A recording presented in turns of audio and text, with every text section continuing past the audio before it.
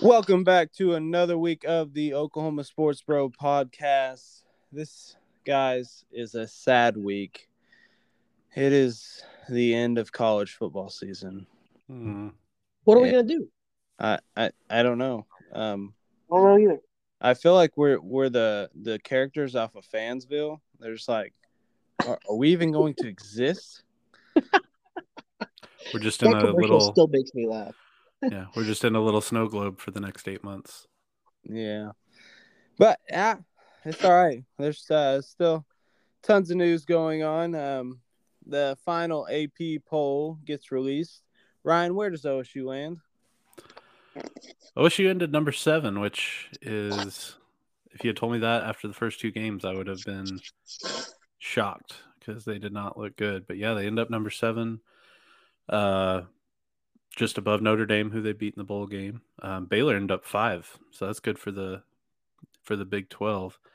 And then your OU Sooners finished number 10. So two of our 3 state teams finished in the top 10. Yeah, I think Tulsa probably finished right there at 26. Yeah, they're receiving votes, but didn't make it. Are you serious? No. I was like, no way. I was like, they're the best 7-6 team in the nation. They probably are, to be honest. Oh, I don't know about that, but yeah, I don't know how many heck of a fight this season. There are.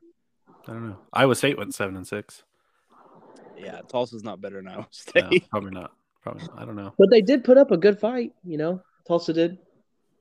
Against Ohio State?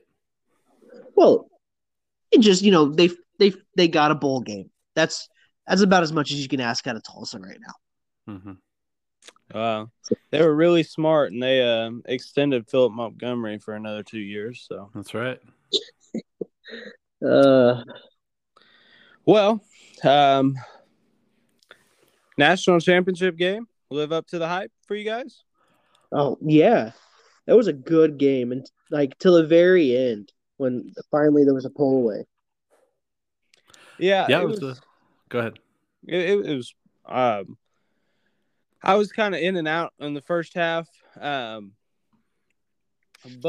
I watched most of the first half. I turned off the game for the last 5 minutes of the half because Taylor got a flat tire, so that was fun.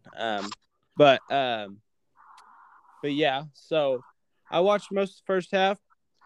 Pretty entertaining. I like defensive football, so it was pretty entertaining to me. I know a lot of people are calling it boring, but I thought it was fun. I like close games, and then the second half kind of picked up, and the offenses started rolling there for a little bit, put up some points, and it got pretty close there. Honestly, if you would have told me Bryce Young had the ball, what is that sound?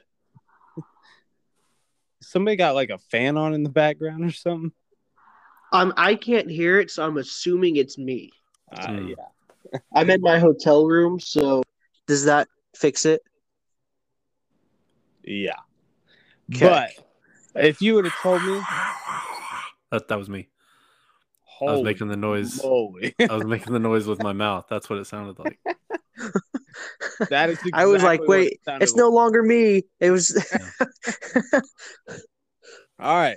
So getting back on track, if you would have told me Bryce Young had the ball, 3 minutes left, down 8, I would have told you he scores 9 times out of 10. And I think it was just the 1 time out of 10 he just couldn't score. So really entertaining game. I'm happy for Georgia. I know on the podcast last week I picked Alabama to win. Honestly, you give me those teams again, I'm still picking Alabama. Better quarterback, better coach. I'm always picking that. But I was actively cheering for Georgia throughout the whole game. So I'm happy that Georgia won. It's nice to see a former 2-star quarterback win the national title. So it's that's pretty cool. So it was really entertaining for me. Ryan, I know you had some thoughts on it. What were you saying? Yeah, I was kind of like you. We both picked Alabama to win the game in our picks, and Perk picked Georgia. So good job, Perk. Yeah. Hard to beat the same team twice. That's true.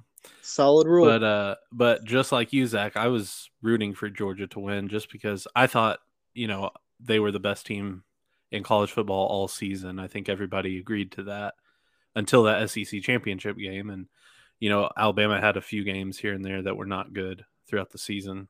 Could have lost to Auburn and did lose to A&M. So Georgia really showed that they were the best team throughout the whole season. So I'm glad the best team actually won the championship. And it was good to see, Kirby Smart's a former, I guess, assistant of Nick Saban. And you saw after the game, Nick Saban just had a big smile on his face and was happy for Kirby Smart. So that was really good to see. And yeah, we talked about that last week. They have the better coach in Saban, and we thought the better quarterback in Bryce Young over We Stetson didn't. Bennett, but we still know that he's the better quarterback. yes, he is. I agree.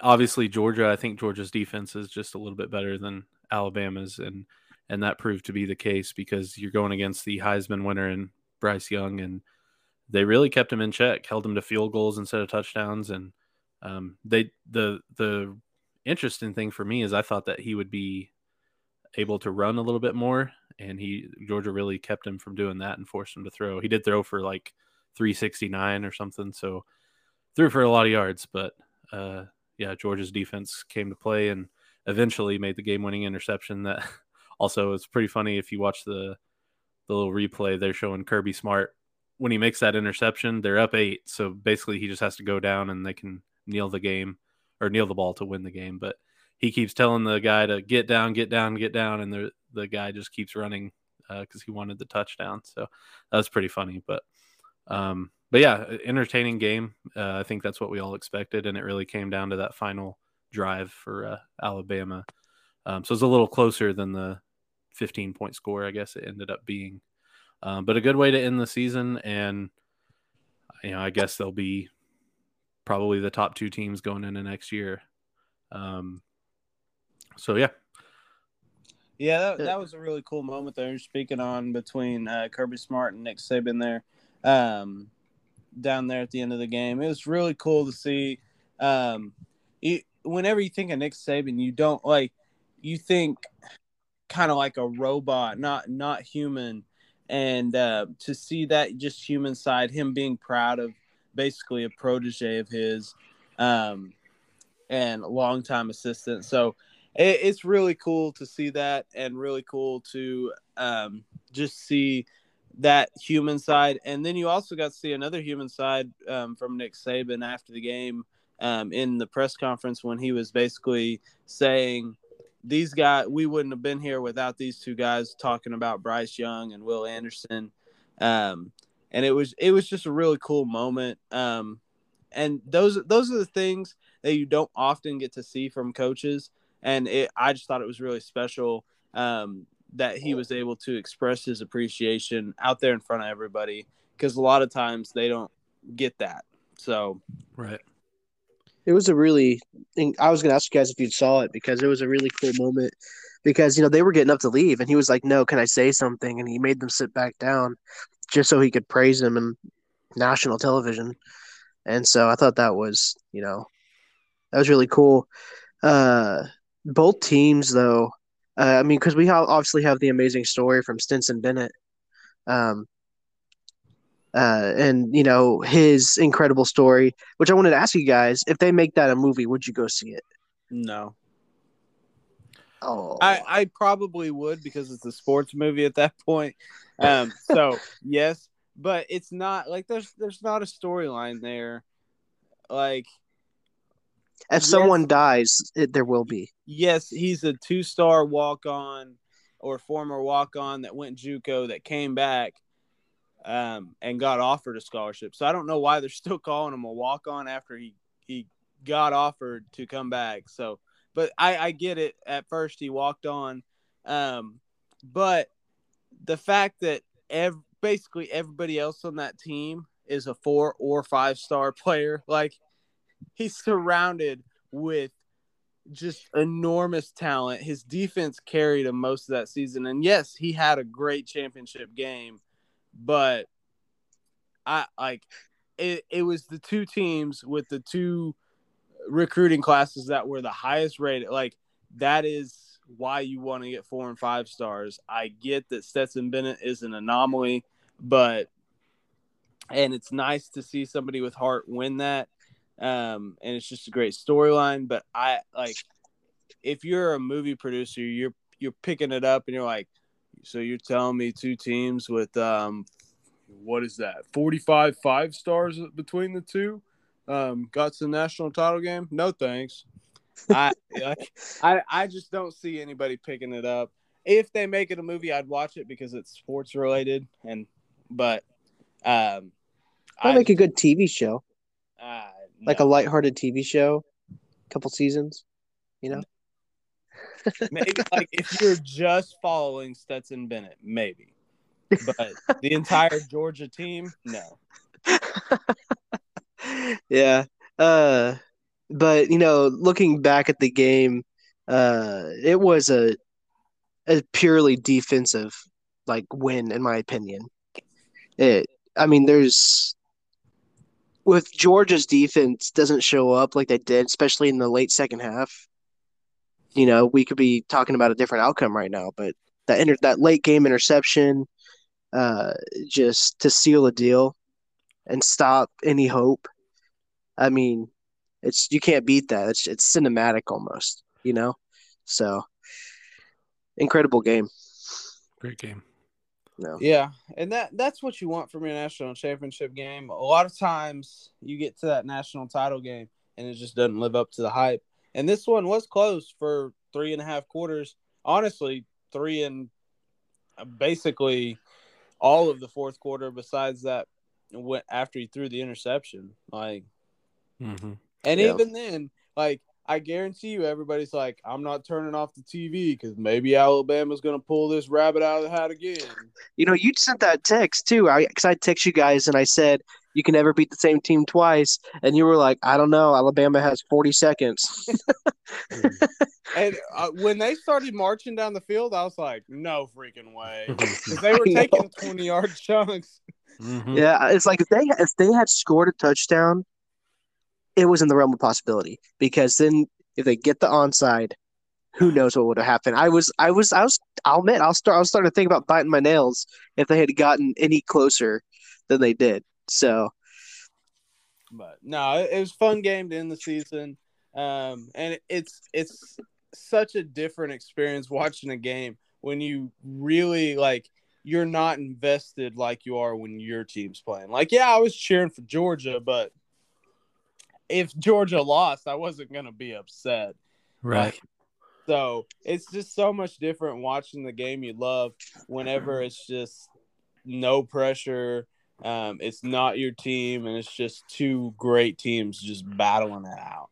Yeah. Yeah. And we get, when bowl season starts, you kind of get that because you're like, yeah, I have no, real side here. I just want to watch a good football game. But most of those bowl games are not good football games. So it's good to see.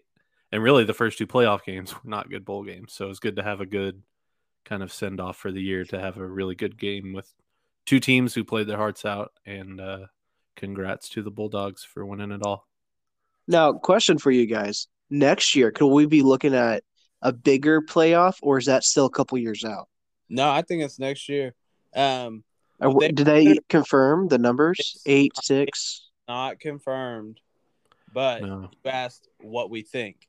It's but they were in discussions. All of the athletic directors, or maybe not athletic directors, conference commissioners, that's what they are, were in discussion during this week about moving to a 12-team playoff. Good. Basically, I think it was the Pac-12 commissioner came out and was like, I don't understand what the holdup is. So I really think it will be next year. If not, it is coming soon. It is on the horizon. So that's really exciting.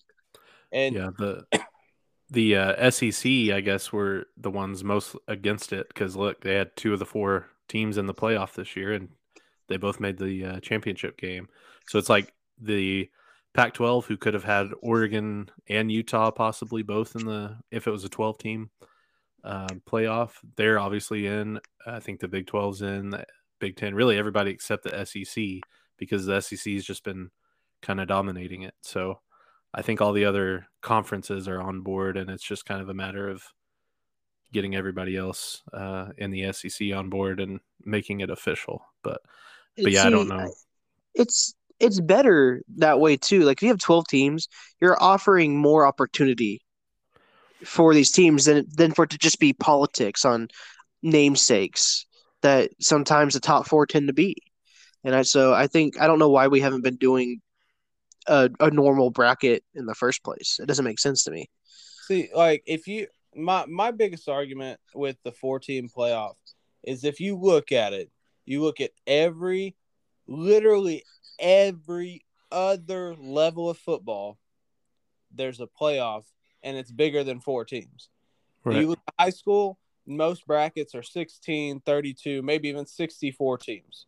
You go up to NCAA Division II, you got 16 teams. You go up to FCS, you got 16 teams. Maybe even 32 at FCS level. You go up to NFL, you got 14 teams. So it's like it's there, and I just don't understand why the NCAA is failing on this aspect of it. Right. They could and like I don't understand it because they could make this a cash cow. Oh yeah. So I know some optics are weird about it. Like you would have to play maybe the quarterfinals would have to be those New Year's Six bowls or whatever. And I get there's some optics, but if you're going to make that much money and it's going to bring that much enjoyment to the fans and all of the players want it besides maybe the teams like Georgia and Alabama that are making the playoffs anyways. Like if all the players want it, like if everybody wants it, why not? Why not go through those hurdles? You're going to make a lot more money. You're going to make everybody happy, but it just doesn't make sense to me. No. And there's also talk about like if you do that first round can actually be the top seeds can play at home, which brings could you imagine an actual playoff football game at a college campus? It would be absurd. Yeah. Like it'd be incredible. I can't imagine how much tickets would be. $200-$300 for the top row. Mm-hmm. Yeah, like you said, it's good for and the stands will still be involved. full. Yeah, yeah, that'd be incredible. For everyone involved, and then a lot of these bowl games are, on the other side of the country from the teams playing, so you get some fans travel, but you get a lot of half-empty stadiums, right. And it's just kind of weird. And if I end up going to OU here in the next few months, because I might end up going there for grad school, I'll have, discount tickets and we can all enjoy ourselves when we go to their playoff game. Ooh. Yeah. Just so you know, I don't know if they'd be that discounted. Yeah. But I'll charm my way through. We'll see. Yeah, I don't think that's going to work. But you doubt me. You're the one unmarried man on the podcast, so not sure your charm's working that great. Hey, business charm, not the other one. Business charm, yeah. But no, I think it would be great. I like the 12-team format. I myself, I think why not just go 16, make it an actual bracket, play it. Then we might see Tulsa make it to the playoffs. Yeah, you're dreaming. At number 16. No. Yeah, maybe back in their Bill Blankenship days, but not under Montgomery. But no, like I don't know. That's a topic it just doesn't make sense. There's so many positives all the way around. I think there's part of it. Maybe ESPN doesn't want to split games with Fox because, if it's that big of a production, they're going to have to split games with Fox. Yeah. So maybe they don't want to lose money. I don't know. That it seems easy enough, or maybe not easy enough, but beneficial enough to work through these problems. But I don't make the big bucks like these guys do. So maybe I'm just not understanding some of the problems. Yeah, I'm sure there's a lot of stuff that we don't know about that goes into it, but just on the surface, it feels like it's good for everybody and they should do something. At least 8 teams because, then you at least get all the conference champions in and Yeah. everybody has a chance. Team bracket. I like 8 or 16. I don't really 12's not my favorite. Just because it's odd. Some teams are getting a bye. But Yep. I don't know. If that's what needs to happen to make this happen, then I'm all for it. Mm-hmm. Same. Yeah, I think it's something that needs to happen. Just it gives more teams the opportunity, And so, like, I would have loved to have seen OU play more than what we got because of what had happened and like how that affected their season. And so, at the end of the season, you would have more meaningful games, and you wouldn't have players all opting out. exactly. Then Or that coaches solves what leaving. we debated last week. That's that fixes some of that issue too. And if at that point, like if a player opts out of a bowl game that didn't make the playoffs, if it's 16 teams, I'm out there like, okay, it makes sense. Like you're in a bowl game that literally doesn't matter. Right. So I don't know. It solves a lot of issues, but they just, like the NCAA does, they sometimes just drop the ball. But Well, it's all politics. I mean, I bet you it is as simple as we're making it out, but then it all breaks down to the politics of who wants more of what, what big company has a say in what that we don't know about, what big cats don't, are up to lose money because of stuff like that. It's all politics. yeah. So it's all politics. That was a lot longer intro than what we were aiming for, but that's all right. Not sure we have a whole lot to talk about otherwise. So we'll get into just OU, some updates on OU. Lot of rumors swirling around in the transfer portal right now. They in the next 4 to 5 days, it said OU's gonna basically either make or break it for next year in the transfer portal. They have guys interested like Drew Sanders, who's a former 5-star who was at Alabama. There's a couple tight ends, one from USC, one from Alabama. I think it's Jamar Billingsley from Alabama. It's Billingsley. I don't remember his first name. It might not be Jamar. Maybe Jalil. But Billingsley from Alabama. And then there's just a lot of rumors circulating about some different guys that may be coming in. So exciting. Would love to see OU land some of these guys and see them be really competitive next year. OU also finishes out their coaching staff with Alabama's cornerbacks coach, and that is Jay Valai. He was the cornerbacks coach at Alabama. He will be coaching cornerbacks at OU and be a co-defensive coordinator. It's kind of weird. OU has 2 co-defensive coordinators and then an actual defensive coordinator. And I know it's probably just because they have to pay, or they have to be able to justify paying somebody so much money. So I'm sure that's kind of what it's about, but that's kind of where we're at. Other than that, you got Jeff Lebby, offensive coordinator, Ted Roof, defensive coordinator, Jay Valai, cornerbacks. I just forgot the other guy's name. Holy moly. I'm forgetting the other guy on the defensive side of the ball. You got Miguel Chavez on the defensive line. I think he's defensive end coach. And I'm forgetting the defensive line coach. Todd Bates, that's who it was. And then you got on the offensive side of the ball, you got a bunch of staff retained. Like Cale Gundy will stay as wide receivers coach. You got Joe John Finley, tight ends, H-backs, and DeMarco Murray as running backs coach. So that's kind of all of your staff. I may be forgetting one guy in there. But that's kind of your OU staff for this next year. So you would expect them to land some guys out of the transfer portal in the next 4 to 5 days. Honestly, transfer portal is probably going to wrap up for most teams the next 4 to 5 days because colleges are starting that next semester of classes.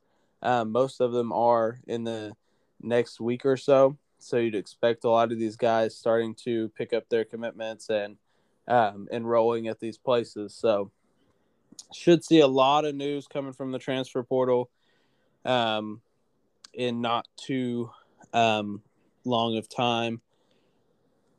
Ryan, what's going on with OSU? With OSU, there's not a ton. Hold up 1 sec. Okay. One other guy, OU does lose a defensive back loses a defensive back to the transfer portal. Latrell McCutcheon is leaving OU.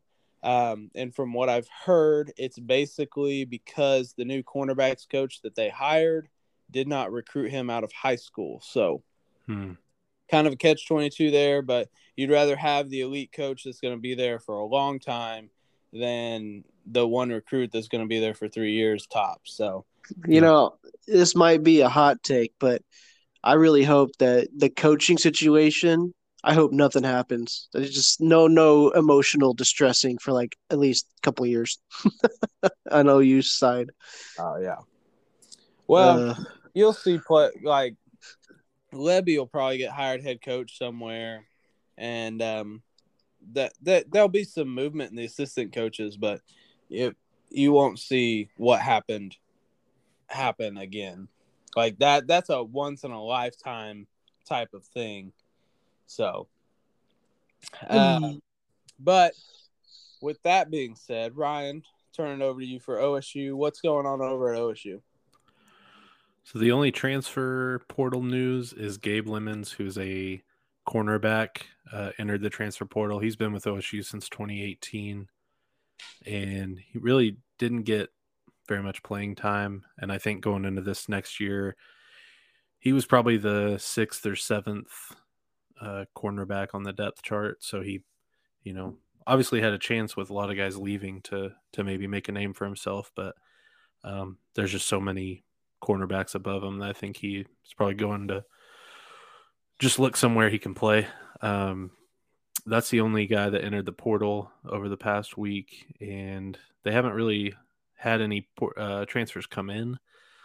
There have been a few announcements that some guys are going to the NFL that we kind of assumed, but they made it official. So over the past week, we had Colby Harvell-Peel and Trey Sterling starting safeties, both declare for the draft. Also had Jalen Warren and LD Brown officially make that choice as well. So two starting safeties who were basically all Americans, and then Jalen Warren and LD Brown, who LD Brown's been here for 5 years. And it's just, if he's going to be able to play in the NFL, he's really got to go now because he's already, I think, 23 or 24. So, he's already getting up there in age and it's got to get up there. And the running backs aren't the biggest losses, because if you remember the recruiting National Signing Day episode, we have 2 high 4-star running backs coming in, and then we still have Dominic Richardson on the roster, and even Jaden Nixon. So there's a lot of guys that are going to be able to fill that role on on offense, but the losses of Harvell Peel and Trey Sterling really hurt in combination with losing Tanner McAllister, who was in line to start for one of them this coming year, who transferred to Ohio State. So the safety position is definitely one that we need to look for, potentially adding someone through the portal, just for some depth there. They do still have Jason Taylor coming back. I think he's going to be a senior this next year. So he's going to be probably who they look to kind of lead that secondary, and then still have, good corners coming back. So just kind of need to shore up the rest of that safety room. And then really today was kind of a shocking thing that I saw is Israel Antwine, his defensive lineman, entered or declared for the NFL draft, and he was a junior this year. I think he's from somewhere around Oklahoma City, and he's been really good. Don't get me wrong, but he didn't really jump off to me as a guy who would leave early for the draft. I thought maybe if he came back as a senior and got to be a starter and for one more year, he could make a name for himself. But obviously he trusts himself. He may have got a good draft grade and just thinks he's got a shot. So best of luck to him and all the guys who are going on from this special team from 2021. And we'll see if Gundy can fill those holes. And it's also kind of weird. We thought by now he would have named a defensive coordinator, and he hasn't. So I'm sure he's still doing all his research and looking, and he needs to make that decision soon, because they're, spring ball, I don't think they've started yet, but it's coming up. So they definitely want to get a defensive guy in there and let him start either recreating what Jim Knowles did or starting his own system and getting players to start studying. So that's about it on OSU's front. Excited for next year, but also nervous to see if there's a big drop off from the defense. We don't really know yet. Spencer coming back for his senior year though, so hopefully he can just keep developing and getting better. And then we had in Tulsa news, there was just one transfer that came in, actually, is a guy named Isaiah Epps, who, if any listeners think that sounds familiar, he actually played at Jinx High School, and he went to Kentucky and has been there for 4 years, but didn't really get a lot of playing time. He had a total of 31 catches for 365 yards over 4 seasons. So didn't really get to play much there, but he graduated and is grad transferring to Tulsa. So it'd be cool to have him kind of back in state playing for the Hurricane. Yeah, that's pretty cool. Saw that transfer coming in, and it's always cool just to see guys come home. Over under on wins, or not over under, I guess. How many wins do you think is expected of OSU next year? OSU, are you talking about me or like national people expecting, like Vegas odds and stuff? Just you. What do you expect out of this team next year? It's weird because I always try to expect the worst. I try not to get too high because then I get disappointed. But at this point right now, obviously there's still a lot of stuff that we need to find out what happens as far as transfers and coaches and stuff. But sitting here tonight, January 12th, I would say 10 wins in the regular season and a spot in the Big 12 championship is what I would predict for them. I always predict us to lose to OU, so I'll say that, especially playing in Norman this year. And then either, we could lose to Baylor, but we could also lose just kind of a weird, game throughout the year that we shouldn't lose. So yeah, I'm going to say 10-2, Big 12 championship, and then we'll probably lose that as well. But then, make a decent bowl game, probably like the Alamo Bowl like OU made this year. Yeah. Okay. I like that answer. What about Tulsa? You think any real upside to Tulsa? I know Davis Brin's returning. Do they Ah, like? Are they going to be better, worse, about the I same? I'd put Tulsa at a 6 win, a 6 win next year, So and I'm gonna basically, hope for an 8, That's fair. a I'm pretty. 6, but hope for 8. I believe Shamari Brooks is gone. Um, I It's think a hard Josh. loss. Yeah, I think Josh Johnson's gone as well. And they had. I also saw that they had in the American Athletic Conference that they play in. They're the only team to have to have a rusher and receiver in the top 3 of the conference. I saw that earlier today. Shamari and Josh Johnson. So a couple of big weapons they're going to be losing. I haven't seen a ton of guys transferring out. So I think it'll probably be an improvement from this year. I would guess. I'm going to predict without looking at their schedule. I'm going to predict they probably go 7-5. okay, that's pretty solid. Yeah, looking at OU next year, and I've gone back and forth on OU, um, just basically because there's a whole bunch of unknowns. If they land the guys they expect to out of the portal, I think we're looking at a 10-11 win team that's going to be a Big 12 champion, and be close to a playoff. I don't think that they're not going to be a national. I don't think they'll. I don't know. I right now my gut's telling me they're not going to be national title contenders, but they'll be right on that edge. And if they expand the playoffs, I think they would make it.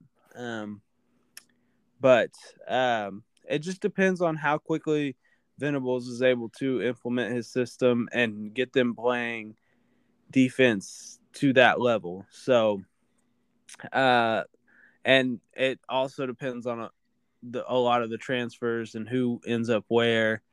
I don't by any means think Caleb Williams is coming back, but if Caleb Williams comes back, then I may change my whole mind and think that we're going 13-0 right to the national championship game. So there's a lot of unknowns with OU right now.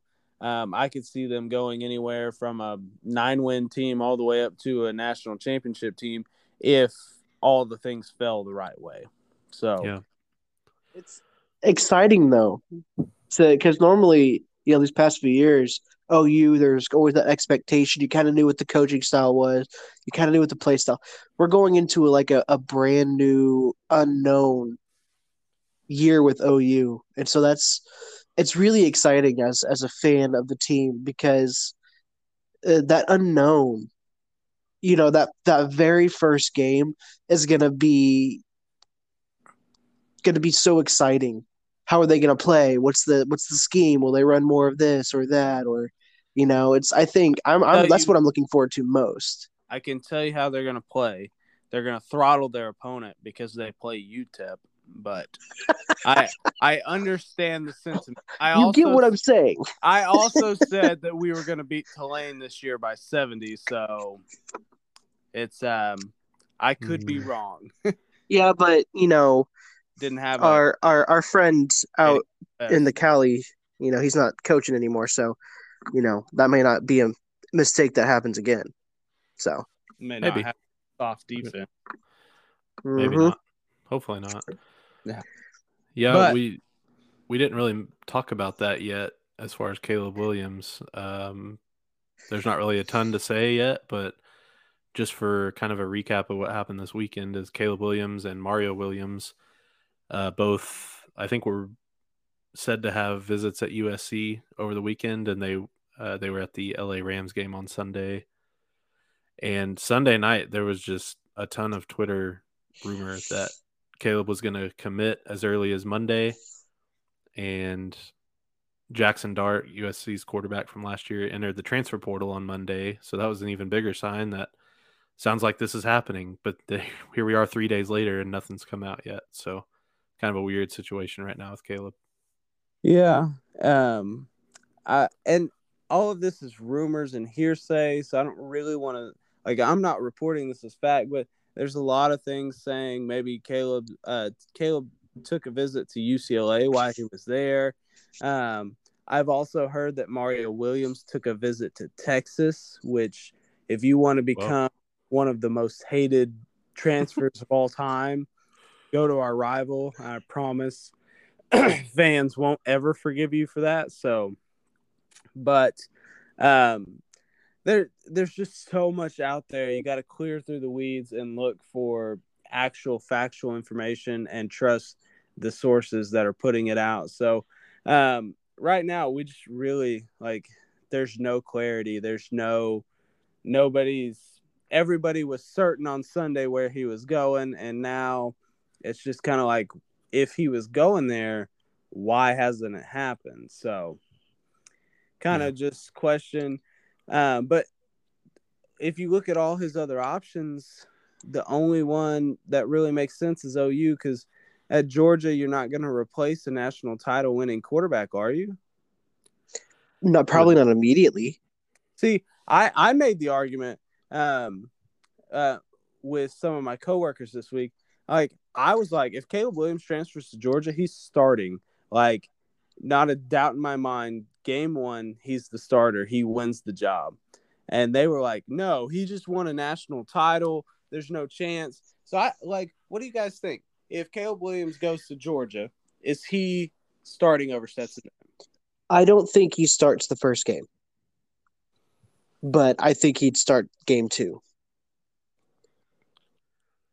Yeah, I don't know, because so JT Daniels was the starter over Stetson Bennett, and then he just got hurt and has been hurt, and I think he became healthy over the course of the season, but Stetson was playing so well they just didn't want to mess with it, or he was still hurt and they just didn't feel like playing him. But I mean, at some point, I guess it would depend on how well Caleb practiced, but at some point you're at a point where if Stetson keeps winning, why rock the boat?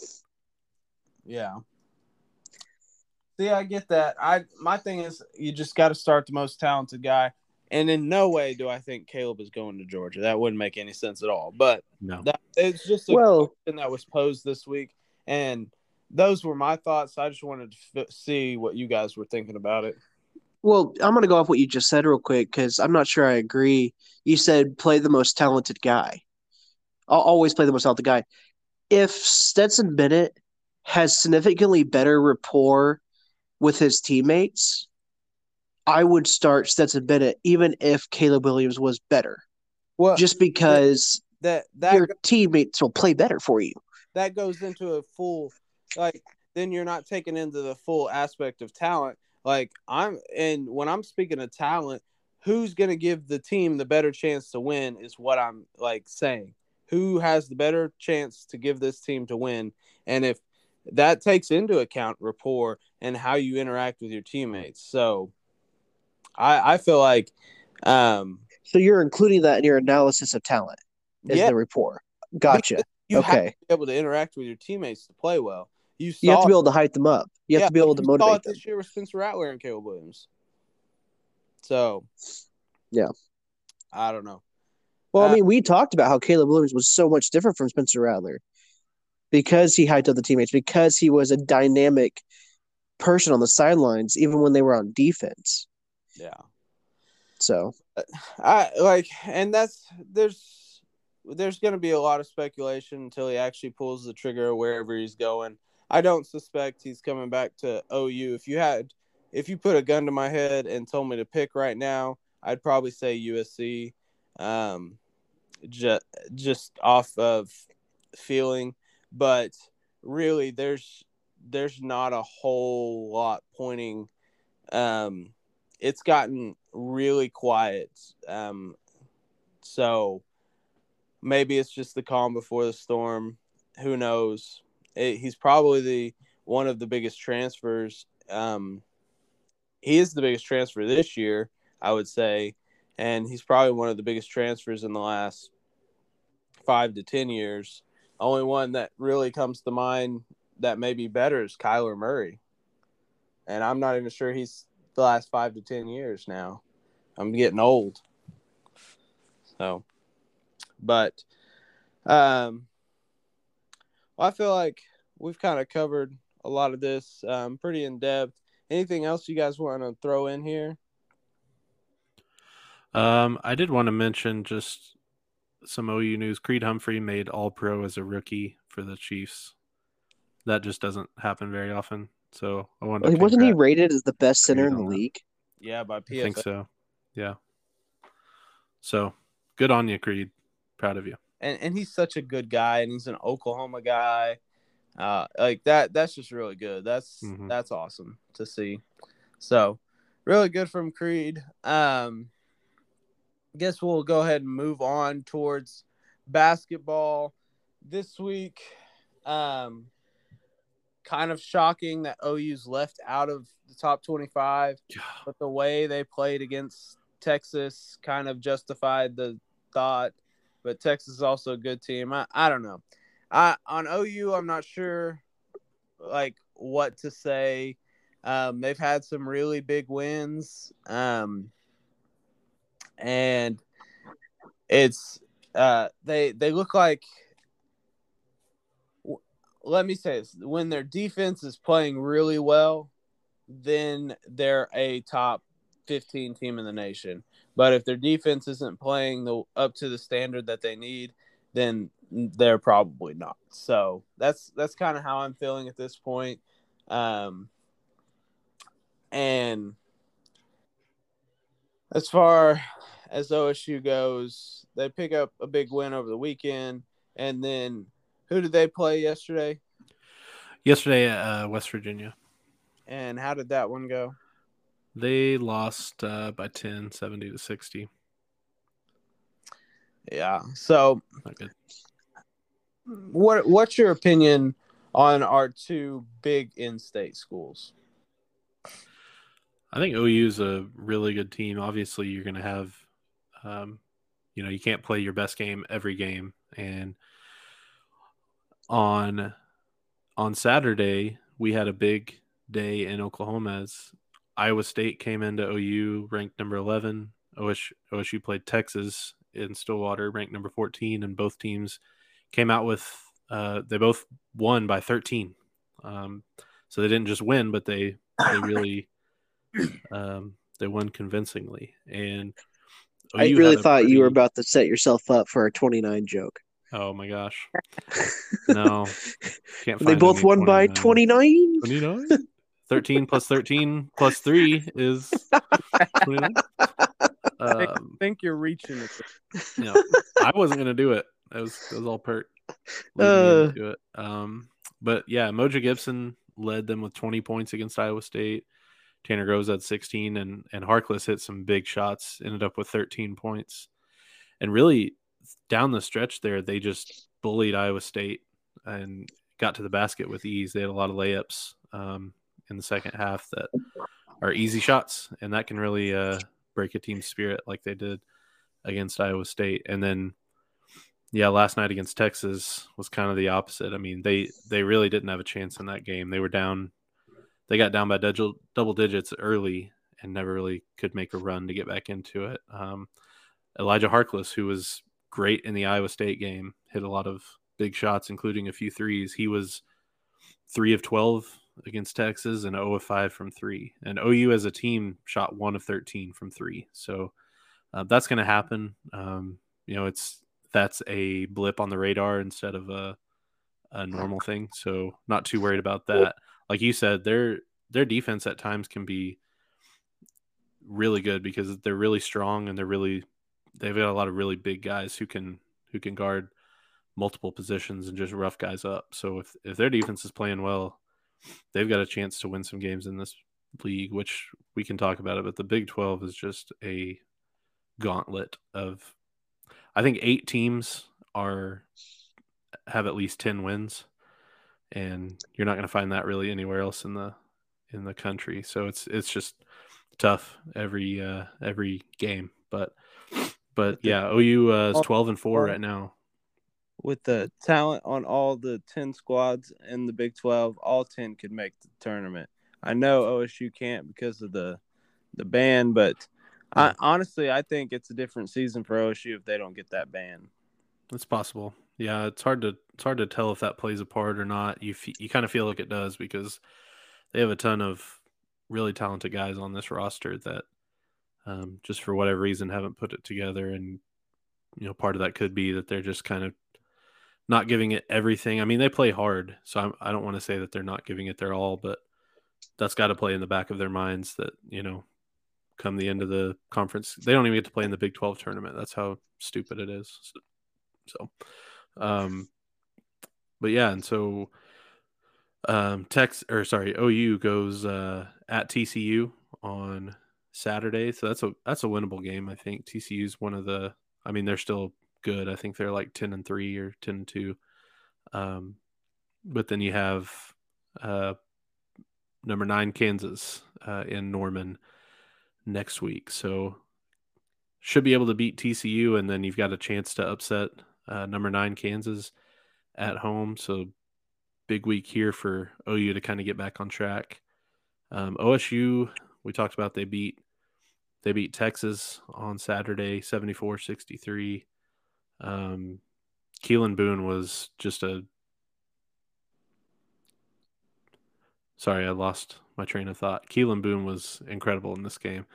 I had 17 points, which was a career high, and he made a lot of big shots down the stretch. Bryce Thompson made clutch shots. Bryce Williams made clutch plays, really made some shots, but also some rebounds and steals down the stretch that really helped OSU pull away from Texas. And it was back and forth till about 3 minutes left.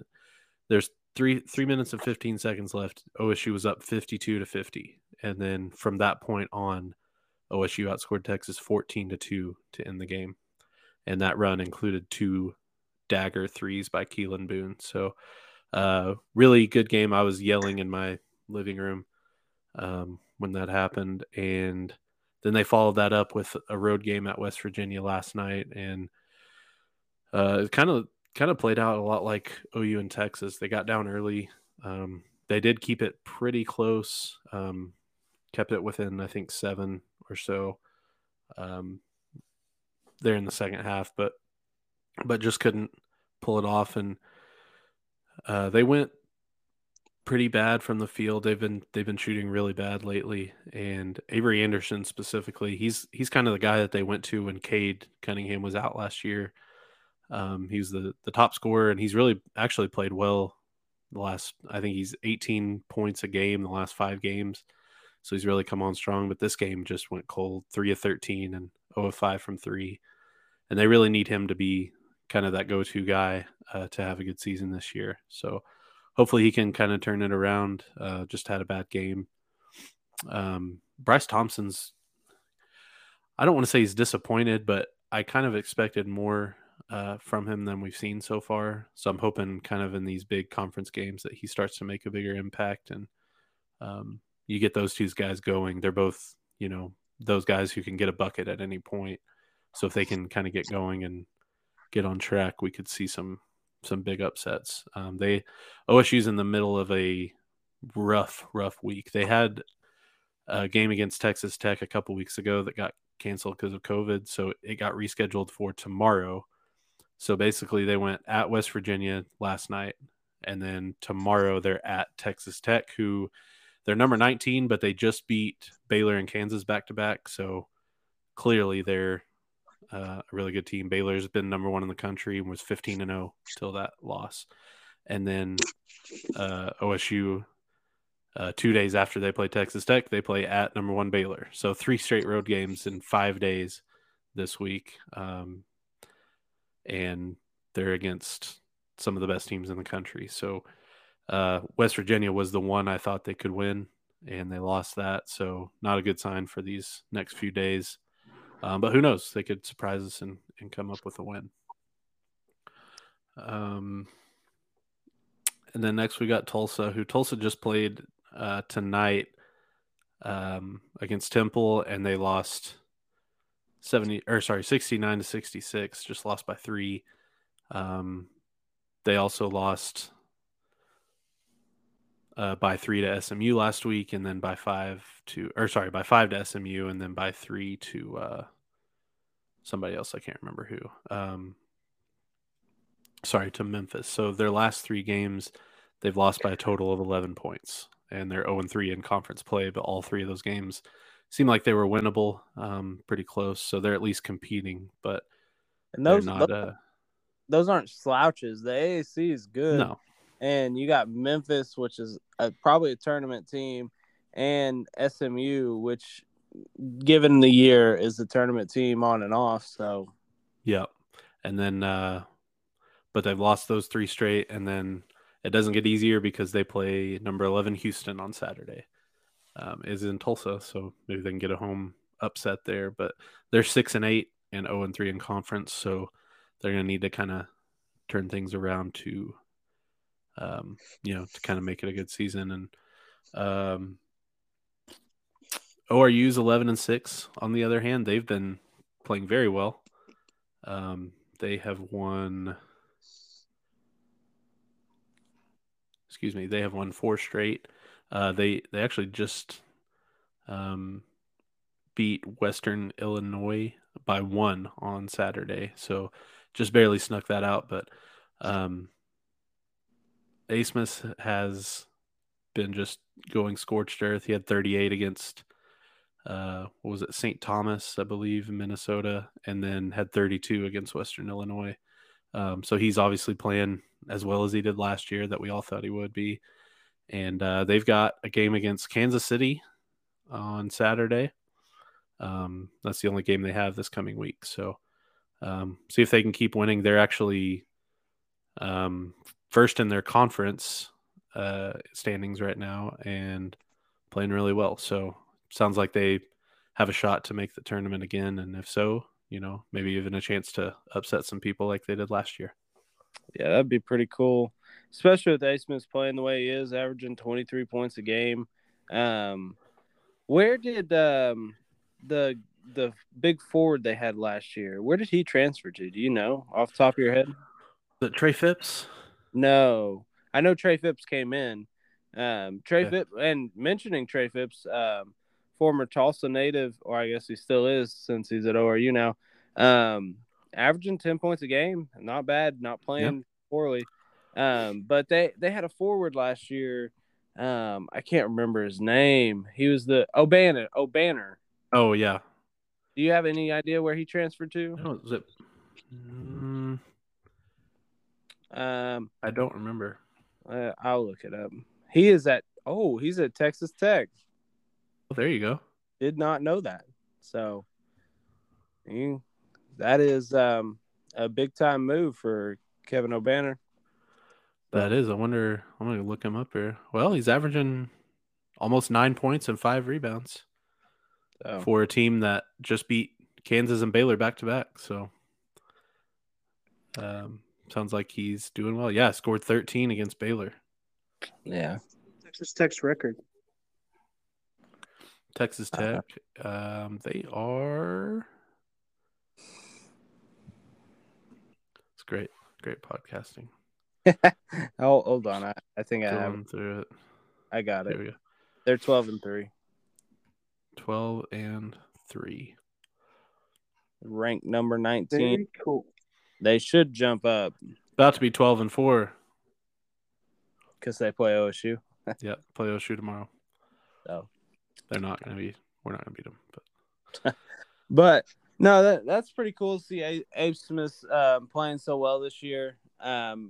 I wasn't certain that he would be able to follow up his performance like he did last year in the tournament. I thought he should have went to the draft and just taken what he got. But he's proven me wrong for sure. And it probably helps having another shooter who can just release the ball like Trey Phipps. Trey Phipps has one of the smoothest releases and one of the quickest releases that I've ever seen. He's one of the guys I covered in high school along with those Boone twins and Bryce Thompson.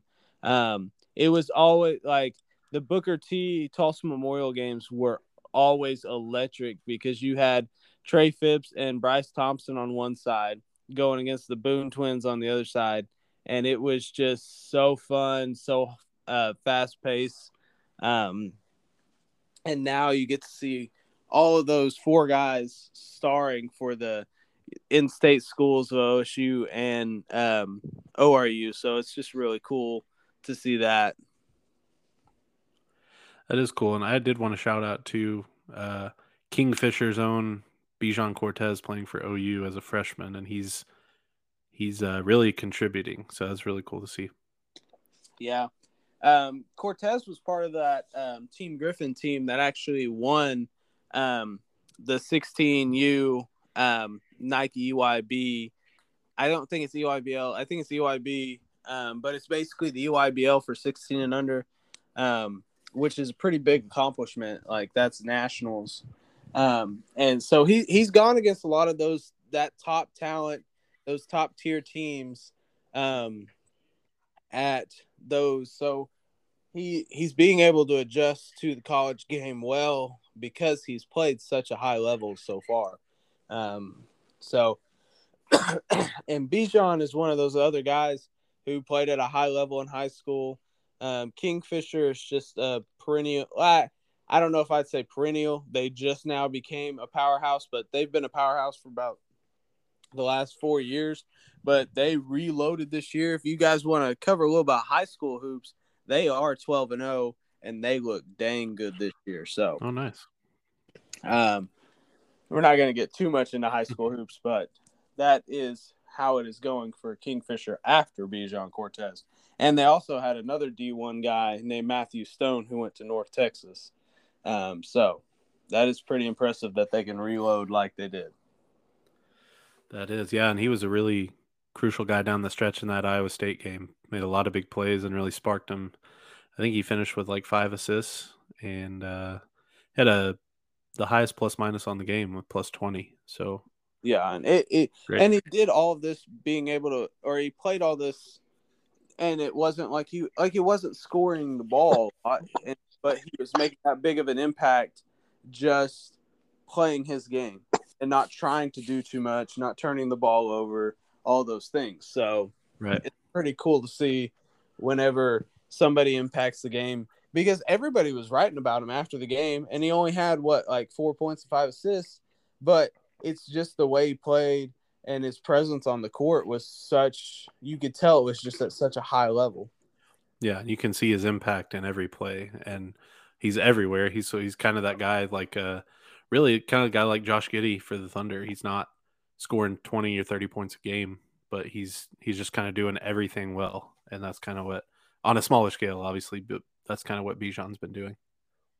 Yeah, it's really cool to see all these OK Preps guys just absolutely tearing it up right now for these Division I schools. And honestly, we haven't even mentioned him. There's a guy from that plays for North Texas, averaging. Last time I checked, he was averaging 23 points a game. I've forgotten his name, but he was from a really small town, Muldrow. And he was from Muldrow, Oklahoma. Muldrow Bulldogs. Yeah. And he's now averaging 23 points a game. And I covered high school basketball. I had no clue who this kid was. Walks on at North Texas and just lights it up. So that was a massive miss for all of us who were covering OK Preps at that point. Is that Tyler Perry? Yes. Not the Tyler Perry, but Tyler Perry. Tylor. No, Tyler Perry, he actually got younger, and despite all his movie making, he's now playing basketball. So. And he decided to grow up in Muldrow. Yeah. Yeah, he kind of went backwards a little bit, and so. But great little OK Prep segment. This might be something we throw in every once in a while just to catch up on how all of the former Oklahoma guys are adjusting at the college level. So yeah. But you're telling me they're not just born into college and just know how to play? They start somewhere? No, they don't.